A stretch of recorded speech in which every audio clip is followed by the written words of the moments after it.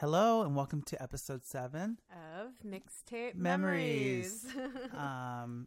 Thanks for listening. And so this episode, we're going to go way back to the early 2000s and the New York kind of underground indie, quote unquote, hipster dance scene. It was super fun. Yeah. I remember going to a lot of the parties we're going to be mentioning. Yeah, it was a good time. Yeah, it was like dance music, but for indie kids. Exactly. So always like a good party, and you get dressed up and go out and like dance all your favorite songs. I feel like that doesn't, I don't know. I feel like there are so few parties like this nowadays. You know? Yeah, or even if there were, what would the music be? Yeah, that too. I don't know. Or maybe we're just totally out of the loop. But I feel like there were some notables, and we jotted some down in advance. But I mean, obviously, I think the first one that comes to mind, which was probably one of the most successful on a larger scale, even outside New York, was the Misshapes party. Yes. And then they became kind of like fashion icons. I feel like they did like spreads in Vogue and stuff. Yeah. And they modeled and. Yeah. Like, I guess, they're good looking, young, and, like, I guess taste makers of some sort. Yeah. So they got all this attention and really took it to, like, another level. Exactly. For those who don't know Misshapes, I guess, I'm not sure exactly when the party started, but maybe, what do you think? 06-ish? Yeah, maybe 06. And I remember at the beginning it wasn't this massive hit, but I mean it was a fun thing to do. It was at this place that no longer exists on the corner of Luke and Leroy in the West Village, and the place was called Luke and Leroy. And they played, I feel like all these parties pretty much played very similar music. Yeah, everyone played the same stuff for the most part. I mean, you definitely hear lots of Strokes, lots of Interpol, lots of new wave, the New Order, Joy Division, Smiths, Depeche, Echo and the Bunnymen type stuff. Yeah. Yeahs. Lots of Pulp. Lots of Pulp. Lots of Blur. Like a lot of British rock pop music. Yeah. Too. Yeah. That was kind of popular at the time. Yeah. And that I appreciate because I've always loved Britpop, and in college I went to a ton of Britpop nights at the Black Cat in DC, which I think that party is still going on. So yeah, for me that was, and to this day still is, kind of the ideal thing to dance to, the 90s Britpop, the 80s new wave, and then some other stuff thrown in. Yeah. Totally. And that's probably just because that was kind of like what we kind of grew up in too. Exactly. I'm sure. Exactly. But I still think, there's always like 80s parties and 90s parties. So I feel like a lot of times that's kind of still going on strong as far as like standing the test of time of like being fun songs to dance to. Yeah. Misshapes, I feel, I remember at a certain point they had Jarvis Cocker actually DJ, which is hilarious because Misshapes is the name of a Pulp song. And then they were able to get him just as the party was kind of getting a lot of buzz. And, yeah, I mean, that had to be the ultimate moment of like, affirmation when you have Jarvis Cocker showing up to your party. Yeah, I think it's pretty amazing that he agreed to DJ this Misshapes party so early on and was so well received, and he was super cool. I mean, he was taking photos with people and he was actually DJing Pulp songs. I thought that was kind of fun. So kudos to Jarvis Cocker for being a good sport and, I don't know, supporting a party that was named after one of his songs. Yes, kudos to Jarvis. Kudos. And, that upstairs at Luke and Leroy, maybe it held 100 people. It was pretty small. It was pretty small. Yeah. But it was such a scene. Yeah, it was so sceney. I know. It was definitely like the first time I feel like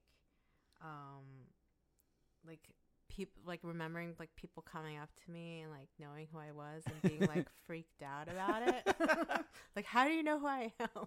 I do recall that too, which is really, it was like a bizarre feeling. I do recall like a couple people wanted to take selfies with me before like the whole selfie craze, and I was like, what is going on? Like, why? Why? You want a picture with me? Speaking of pictures, they had like a professional party photographer there. I remember it was like a big deal if they wanted to take your photo, and then it wound up on their site like that week. Yeah. There was always like, that was like a whole scene too, like the party photographer, which still goes on. It still goes on, yeah. But it like, I don't know. It was, you know, and so people, that's another reason why people get dressed up and like, it's interesting to see how young people party, I guess. Yeah. But yeah, no, that kind of born out of all, like every dance party had that. I don't remember it so much as Tiz was though, that party that was at Don Hill's in Manhattan. That one I feel like the music was probably pretty similar, but it was a little less sceney and fashion. It was just more like everyone was in jeans and chucks and just dancing and drinking you know, a beer. It was and like anyone it was could more show casual. up to that. Yeah. Like it was more of a mix of different crowds. Like some people who probably just were fans of it. Some people maybe who heard about it and want to be part of it, but they, you know, like they were maybe more preppy or something, like more kind of college girls or something. Yeah. But yeah, but I feel like that was kind of one of the original ones that like I really kind of fell in love with, and it would be like a destination, like who's going to Tiswas. Exactly. You know? Exactly. That was a good one. I also have fond memories of Trash, which was DJ Jess's party. Originally, it was at this place Rafifi's in the East Village, but then it moved away from there, and then it wound up at the studio at Webster Hall. And then I want to say it was like random pop-up locations. Like I know he did stuff at Lit and elsewhere. But I always had a good time at his parties. I remember way back in the day, I threw a joint party with him for Morrissey's 50th birthday party, and we had like some live bands, and everything was all Smiths related, which was fun for me. Yeah, so I have good memories of those parties as well, which also had a similar playlist, although he would sometimes remix tracks, so it was like, New Order, Blue Monday mixed with something a little more electronic, so it was, I don't know, a little more current maybe? I don't know. I'm having a hard time remembering this party. Jess. Yeah. Blonde hair. He was a cool guy. Went. Maybe you didn't go to that one? Yeah. That was a good one. Though I've been to many parties at Lit, I know. Yes. Probably not the studio at Webster. Rafifi, I feel like I've only been to for comedy. But yeah, I feel like I would remember like blonde DJ. Yeah. But that's cool. Yeah. So it was similar kind of music? Yeah, similar kind of music. He passed away a few years ago, but yeah. Sorry. But he's great. But then there were others too. I feel like Leo from Canine Records had the Crashin' In party. Yes. And he was a big Brit pop and rock fan. Yeah. So he was kind of keeping that alive through that party, and he would review, it was also like a record review website kind of, where he would review different CDs. Yeah, CDs, albums.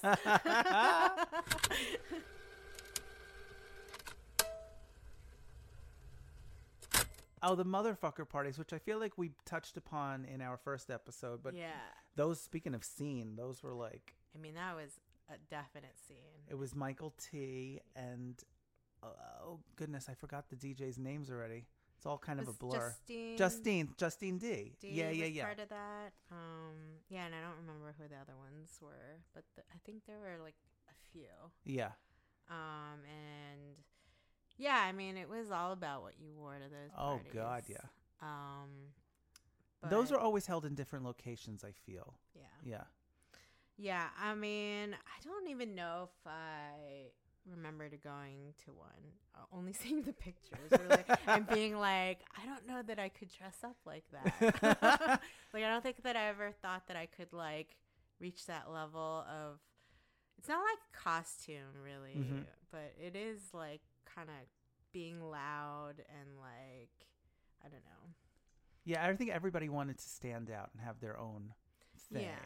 I remember for me it was like the kind of skinny blazer, and when I had more hair, I would spike it up, and Yeah. I would wear. I remember this was a thing in the early 2000s in, I don't know, men's fashion or in hipster culture or whatever, like the eyeshadow and the mascara and stuff. And I admit to wearing that, like, Yeah. because I thought it was really cool at the time. Right. You know? And then like the ironic t-shirt, and then I don't know, skinny jeans. Yeah, was part of the whole look. Yeah, I think like sometimes I get intimidated by parties. Mhm. I think even eventually like misshapes became intimidating. Well, then Like, it even be- though at first it wasn't, because it was like we knew the people. Yeah. But then when they kind of reached this like, you know, upper echelon, like they, I don't know, like they kind of like went past the line and then maybe became like not relatable anymore for me. I feel the same way. I mean, I think part of it was when they transitioned from Luke and Leroy to Don Hills, which is significantly larger. But I think also one of the moments where I was like, okay, this party is kind of big and kind of ridiculous now, Yeah. is when Madonna came and DJ'd.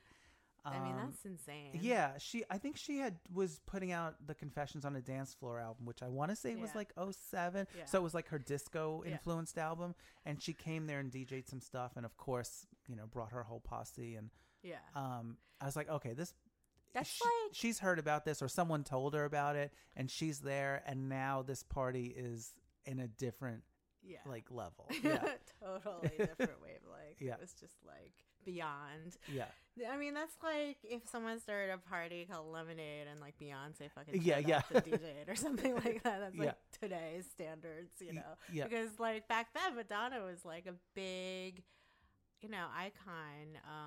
I also think with that album, at least for me, like it was a little bit of a return to like, okay, she's making some quality stuff again. Because there were a few albums there that she kind of lost me, I feel, and Yeah. also were kind of not reviewed so favorably.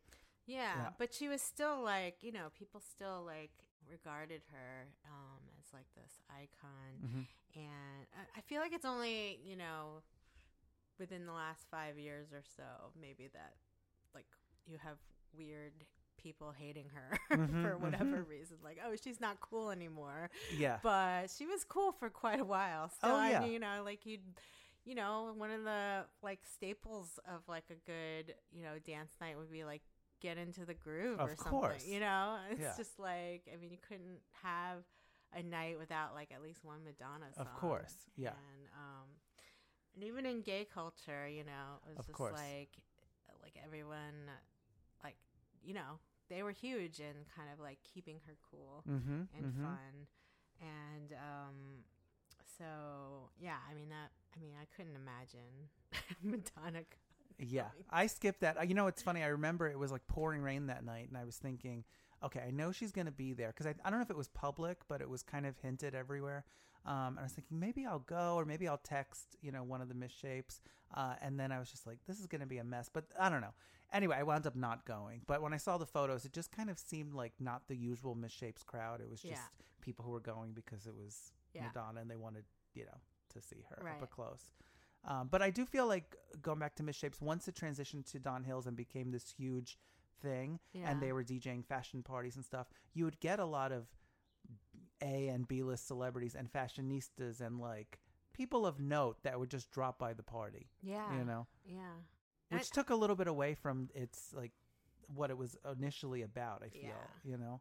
Certain, you know, bloggers and parties, like they went beyond and they kind of became more commercial. And so like I think like the indie spirit is gone. Yeah. I mean, even Pitchfork, right? Well, like, yeah. Well, even when you look at for me, I mean, I recall reading Pitchfork a bunch when I was in college, and I mean, to this day, I'm not going to lie, I look on it every day to see what's going on. Yeah. But for me, it's disappointing when I see that they are not so much interested in discussing up and coming acts and indie acts. When you look at the main page of Pitchfork, and it's like Coachella this, Ariana Grande that, new Beyonce live thing she put out, and I'm just like, where? It's all about the clicks, and I know that everybody functions in that world now, but to me it's disappointing. Yeah. You know? Well, yeah, because back in the day, it would be like they would avoid all that shit because everyone fucking wrote about that shit. And then they would actually champion these bands that, like, nobody knew about, that, like, maybe it was just like a demo or something that turned out to be like released. Like, you know, they would probably write about it, and then there was like this very like you know, like the reviews sometimes were like unreadable, but they were at least or covered. super snobby. Or super snobby, but at least they were like covering things that you like cared about, you know, or like some, you know, when they like make more of a commentary, you know, like remember when they reviewed the Jet album? Oh yeah. Wait, was it like the monkey peeing? I think so. And at least that was like a statement. Yeah, you exactly. know? It was like, okay, we're writing about Jet, but this is our take on a review of a Jet album. Yeah, but, yeah. like, I don't think you'd see that anymore, really. No. Do you? No. I don't know. I also feel like everything is uniform. So, for example, Solange recently released an album, which in my view is not as magical as her last couple albums. Yeah. But it doesn't matter. Everybody gave it a positive review. But that's the thing, is that across, you don't really get any sort of true criticism anymore. Yeah. Because Pitchfork will give it a high rating, and then so will the Times, New York and LA Times, and so will Vogue, and so will, you know, the few remaining music sites, blogs, I guess, like Consequence of Sound and Stereogum and stuff. So there's no... Well, that's a problem when it's all one Psycho's voice. commercial is, it's about money and advertising and marketing, and like, you know, I experienced that a lot when I worked at like a teen website, that like you can't really give your true opinion. They don't want you to give your true opinion. They want you to like, you know, say positive things, and then maybe that, you know, whoever owns that label or whoever owns that, you know, marketing company or something will like advertise or spend money with you, and like it becomes like more of a marketing thing and like money thing, and like I think that's really dangerous. And you know what was great about blogs in the beginning is like they had no like money in the game. It was just Exactly. I think that's a big thing. Yeah. And you know, simultaneously when I was working on the first blog that I had, I was working at a magazine. I know I've mentioned this a couple times, but what you were saying pretty much really existed, where it was like if someone were to place an ad, they would be promised editorial in certain instances. And for me, that's so disgusting. Yeah. And also not very true to what should be covered. Yeah. But, you know, that they just went hand in hand. Yeah. You know? That happens all the time. I see it in marketing plans on, you know, and where it's like, well, are you spending money there? Like maybe you know, they'd be more favorable to covering you if you're like spending some ad money or whatever. And it's just the ethical, you know, ness of everything comes into question once it's becomes more of a commercial venture. And also, yeah, you do see it affecting like what is actually covered, you know, because it's more about, well, what's going to get the most clicks on this? Yeah. Like, you know, well, oh, no one's going to care about that band that they've never heard of, like in wherever, like USA or the world. Like it's, you know, it's not like that anymore. But I guess it's also a very different world technologically. That's true. That's true. So, but I think when Pitchfork was bought out by Condé Nast, I feel like that also was a big part of their decision to really skew from covering, you know, newer, unsigned kind of stuff, you know. It's so strange to me. I mean, at the same time, it makes sense, you know. Well, it makes sense that from a business standpoint. You know, after, being bought by a company like that, but like, is it just like that you've given up, like you're over it? You're like, I don't, and I can make money off selling this thing, so I'm kind of like done. Like, Pitchfork did its thing, and it's become this massive company, but it lost its like soul. Yeah. You know, and not just Pitchfork, so many of these sites too. So many, you know. Yeah. I don't know. It is what it is. You know, even, do you find this as like a publicist? Maybe you would know actually, because like sometimes I'll send out to press for a show if I'm working on it, trying to get some press, and I'll be trying to find that local blog, you know, which... Oh, like if one of the acts you're working with is playing Minneapolis, for example? Yeah. Okay, yeah. And you're like, okay, there's got to be like a blog here that covers this thing, and then you just don't find any, and they're all just like the major publications now. It's a small pool, especially when you leave the major cities. It's such a small pool. Yeah. You know, I work with one touring performance artist who will not just play major cities. Sometimes we'll play some cities that I would consider B or not even B, maybe like C. Yeah. Like in Florida, for example. And I remember he was doing a show in Florida, and other than the daily paper and then like their weekly things to do, that's about it in terms of culture coverage. So that's it, you know, which in a way almost makes me jealous that I'm not like a publicist in Tallahassee, Florida, because it's pretty damn easy. If you have a relationship with the arts and culture editor at the two publications, you're set. Yeah. You know, it's not like that, you know, if you're in New York or LA or Chicago, you know. And if you have anything semi-interesting. Even if it's not interesting, it's coming through. It's you know? coming through. Yeah. So, yeah, no, I've been finding like the pool less and less, and especially like the smaller the city, less, not even existent. There's probably not any blog. And it kind of shocked me a little bit. I was oh wait, is the blog dying? So maybe it's all about podcasts now. Yeah, I guess so. Know, maybe. I guess so. Do you like book people on podcasts? I have started to, yeah. And you know, I think a couple years ago I would have thought, well, this is ridiculous. But then when you look to see what the listenership is, or if you see who the previous guests are, you know, maybe there is something to be said about that. You know, so I do feel like, that's the direction. Potting is the new blogging. Yeah, we're gonna get that tattooed.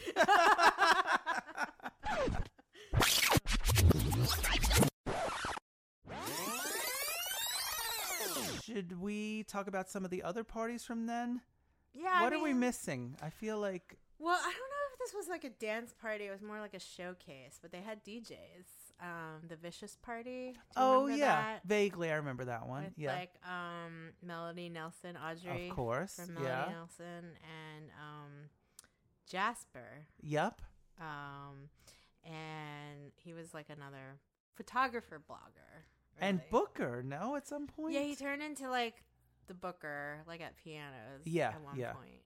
I don't know I don't know like where he is now, or I know Audrey like has some other like real job. Yeah, I know she has a kid and stuff. Yeah. I feel like unfortunately some of these folks that we would see all the time, we don't see as often now just because they've either moved or because they have like real day job kind of stuff now, or they have families, or you just kind of lose touch with people for no reason sometimes. You know? Yeah, like life progresses. Yeah. Like it just doesn't align anymore. You know? Yeah.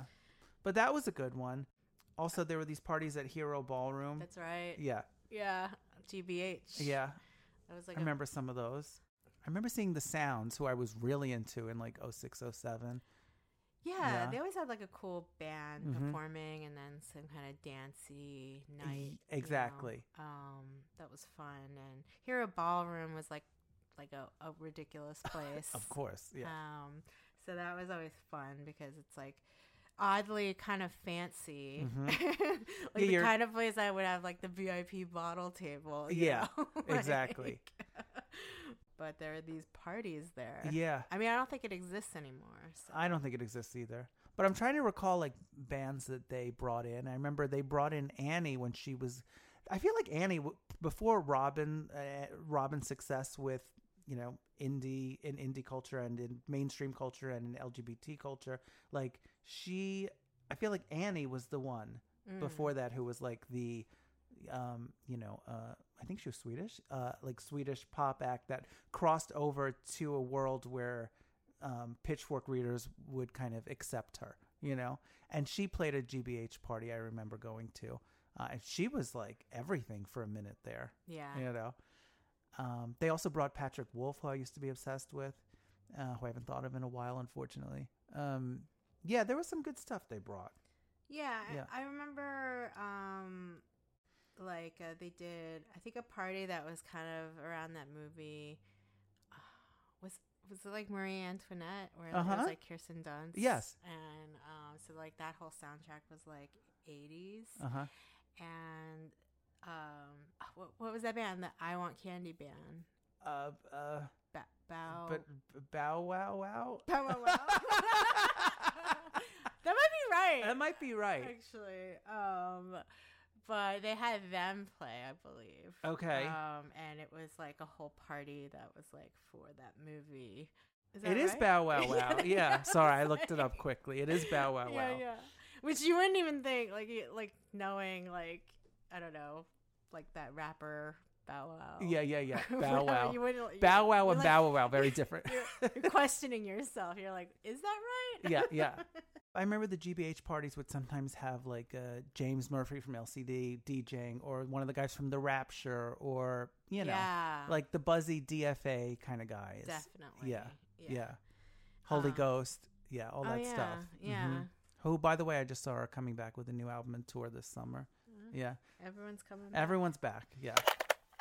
So what would be like your ideal songs to dance to at these parties? Like the song you would freak out like when it comes There on. are a few, and I got to say the ones that are from circa 06 and circa now, it's probably the same pool for me in terms of at least the new wave and 90s stuff. Some of that stuff I wouldn't want to revisit. Like, for example, I know Block Party is coming back, and I mean, I listened to Silent Alarm a bunch, and I saw them on that tour a lot, but like, I don't really revisit that. But I would say the songs that really make me excited then and now, definitely number one would probably be Common People. I mean, come on. Definitely Blur, Boys and Girls. Yes. I mean, obviously. Depeche Mode, People Are People, or Personal Jesus, or any of the big singles. Yeah. Anything Smiths, notably This Charming Man, I Want the One I Can't Have, Hand in Glove. Yeah. So many. New Order. Of course, so many. Of course, like Just Like Heaven, The Cure.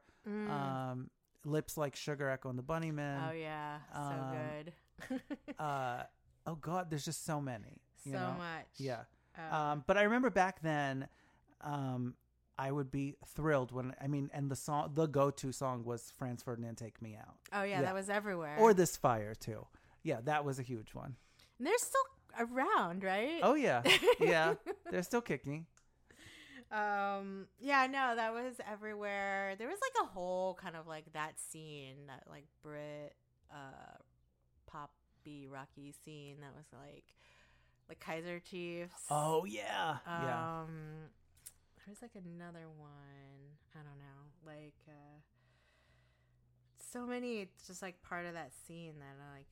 Oh, remember Art Brut? Of course. Yeah, and they're also coming back. I got a press release about that. They are? Yeah, What are they are. coming back? A new album. Oh, my they're back. God. Yeah.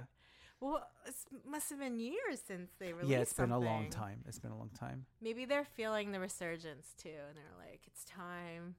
I always like their like kind of everyone can do this philosophy. You know, they were very like, if we can do this, you can too kind of attitude, which made them very like accessible and likable in a lot of ways. I dug them, even though it was kind of weird stuff.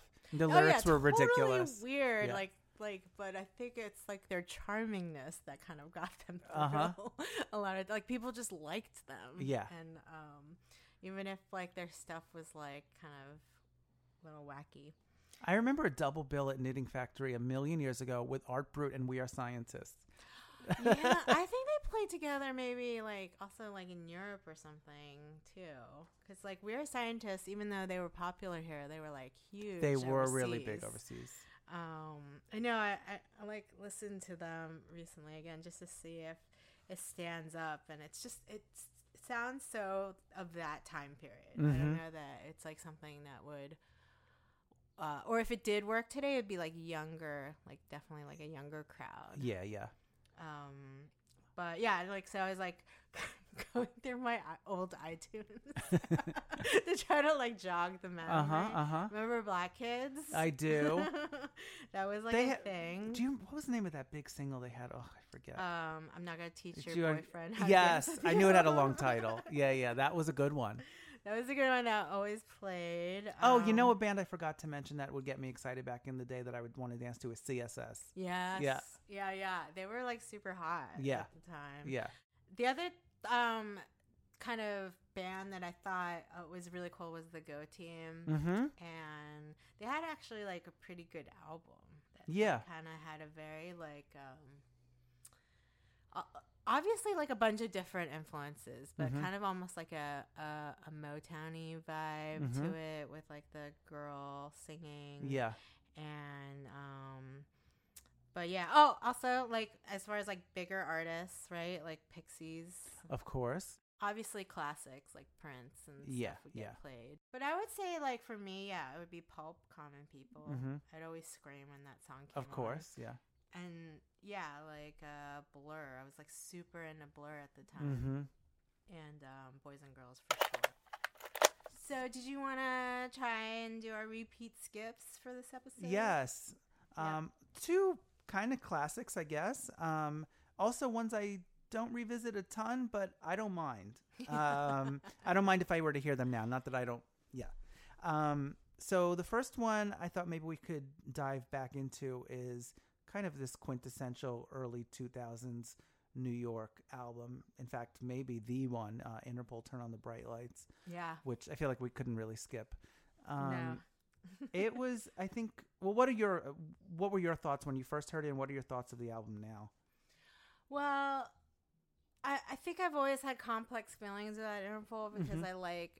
I like the music and the general sound that they were doing, but sometimes I would get really stuck on like some of the lyrics and how kind of awful they were. Yeah. And they're not always awful, but like some of them are just so dumb, and you're just like, man, couldn't you have thought of something just a little bit better? Like, Yeah, I agree. I don't think Paul was ever a really good lyricist. no, that was definitely not one of his strong points, but I guess he was good looking, so Yeah. And I mean, I think, the voice, and it was, I feel, obviously so Joy Division inspired. I don't know. It worked. And I think also in a post 9/11 New York, there was like a little, well, not Yeah. a little, there was a gloom. And I feel like they captured it well. yeah, You know? didn't it come out around the same Right time, and they maybe had to edit the cover? No, Am I the making Strokes. No, the Strokes Oh, the did. Strokes Yeah, edited the the Strokes had to cover. take off New York City Cops from "Is This It" and change the cover. Oh, Yeah, wow. but I think the reason they had to change the cover was because there was like a naked booty and a whip, and I think that wasn't going to fly in the U.S. But I, if I remember correctly, but they definitely had to remove the song because of 9/11.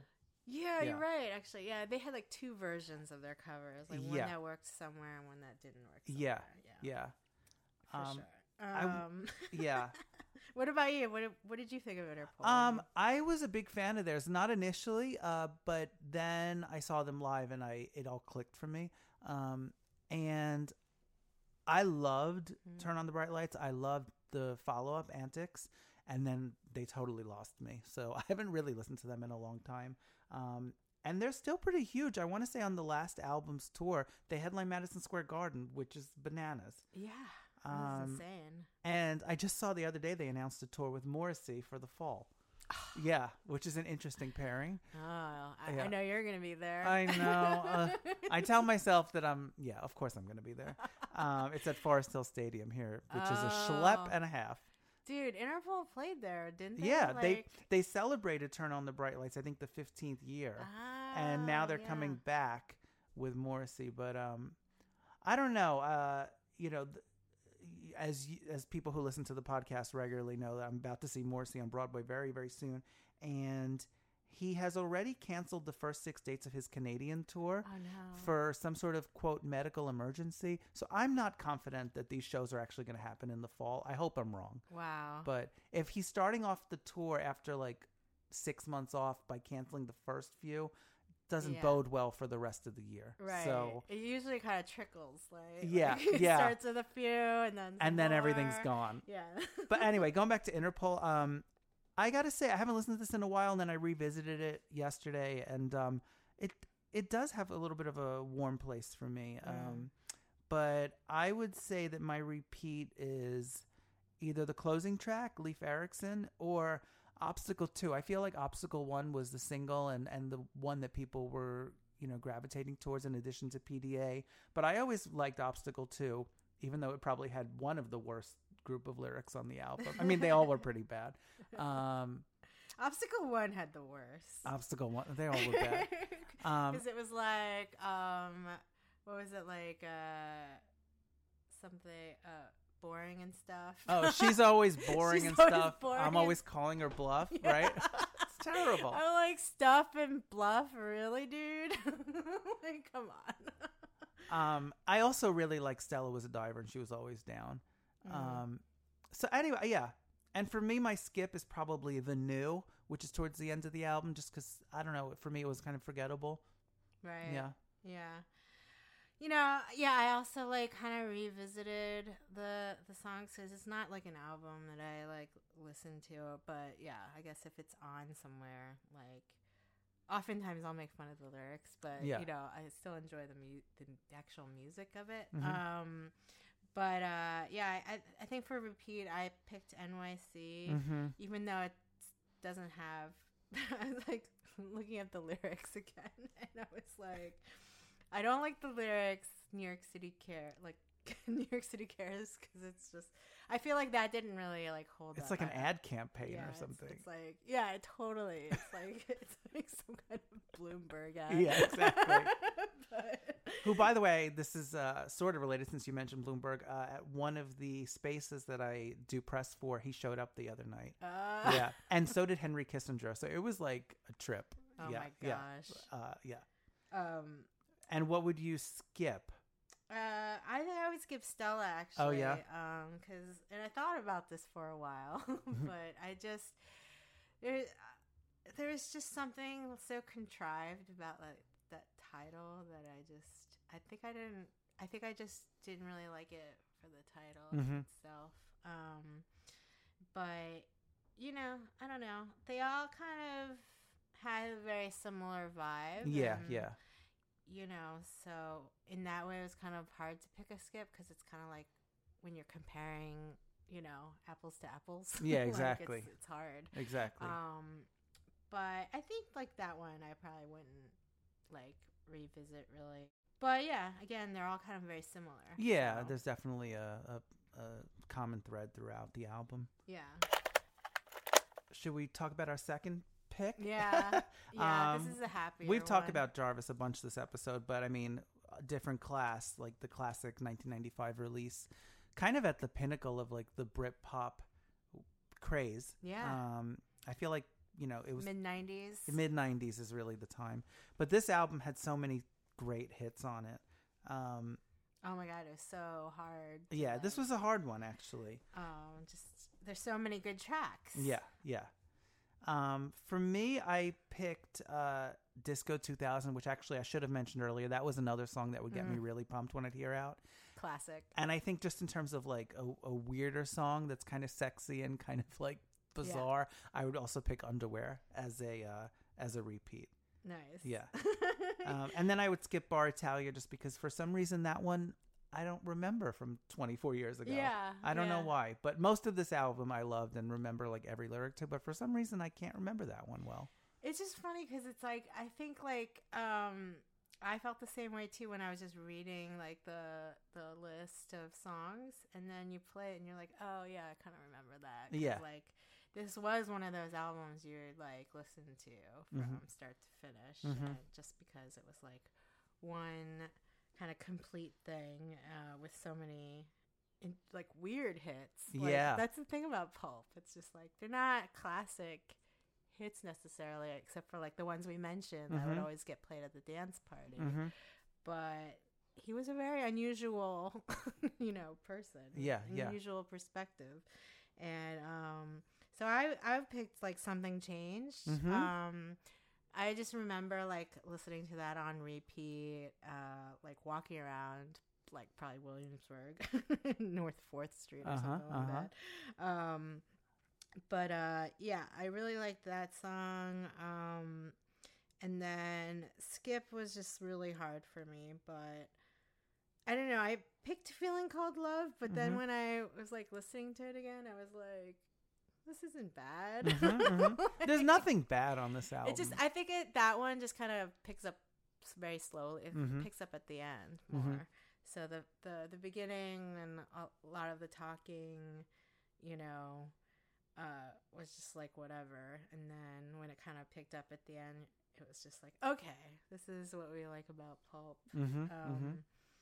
But yeah, that whole album was such a defining album, and I feel like really kind of solidifies that indie dance party. Exactly. I mean, I just love Jarvis because he's so such an unusual kind of rock star. Yes. You know, and he is super smart and super. I don't know. Yeah. He's his own thing. Yeah. You know. Yeah, like I had a picture of Jarvis on my college wall. So, you know, like that's what I thought was like a sex symbol. But I don't think, you know, other people would necessarily think that. You know, I have some friends that do consider him one as well. Yeah. He's not in his own way. Yeah. Yeah. He's kind of like a weirdo sex symbol. Yeah. Kind of. You know, and I think that goofiness is what makes him kind of appealing. And, you know, the story's always like he would get like really wasted, right? Before he started like recording an album, and you can really feel that looseness. Oh, yeah. You know? Oh, yeah. And yeah, I think that's maybe that like kind of transfers to the listener in a way. Yeah. And then they released that album a little later in the 90s, This Is Hardcore, which really is like a full sex album. That was, yeah. And at first I didn't like it, but the more I listened to it, the more I like it. And like just the title track oh my was God. Like amazing. Yeah. Remember when that kid... Sorry, I'm just thinking of the lyric, that goes in there. That goes in there. There was a kid that like sang it. Oh, I remember this. Remember? Yeah, like a young kid. Yeah. There was like a competition. Yes. And he entered, and he was like this, like, I don't know, 8-year-old kid. Yeah. Or something Search like YouTube that. for this. It's amazing. Oh my God. Was Jarvis a Jarvis was the judge. He was judging it. Yeah. And this kid just did this amazing rendition of This Is Hardcore, which is like totally inappropriate. And I just remember people being like, who are his parents and who let him listen? I thought it was kind of awesome. Yeah, maybe some of it or most of it hopefully went over his head. I don't know. Oh, yeah, I'm sure. Yeah. I'm sure he was just doing it for the ham. Like hamming it up. You know, as kids do. But yeah, no, I thought that was really funny. And that made me like the song even more. Really, just because it is utterly ridiculous. Oh, yeah. When you break it down. But it's kind of like a masterpiece. It is kind of a masterpiece. You know, that song. it's kind of like, you know, what was that Verve song? Bittersweet Symphony. You know, like it's kind of like this like epic. It becomes like this epic thing. And that's how I see that song. But yeah. You know, and seeing them live too, Pulp, it's just like... It's so good. Yeah. I mean, it was something I didn't even think that I would ever get to see. But then when I did, I was just like, it's more than I could have even imagined. Yeah, same. And I'm not even into like huge melodramatic stage tricks or anything like that. But I just felt like there was like a weird artistry to it. And he was like I remember him climbing the sides of like. Are you talking about Radio City? Radio yeah, City. I went. They did 3 nights. I went to 1 or 2. I don't remember. Yeah, I think I went to 1 or 2 Yeah. as well. Yeah, and it was just like... Oh, it was so good. I never thought I'd see them live, so that was really exciting. I mean, I've seen Jarvis solo a couple times, but he doesn't even do any Pulp songs. So that was really great. Yeah, that was just like such a pinnacle of my concert experience. And yeah, I just, you know, there's few bands that I'll like shell out the money to go see, and they were definitely one of them. So... that was episode 7 of Mixtape Memories. Yay. Thanks for joining us. And I hope, you know, we helped you relive some dance music days. Yes. And join us next time. See you soon. Okay.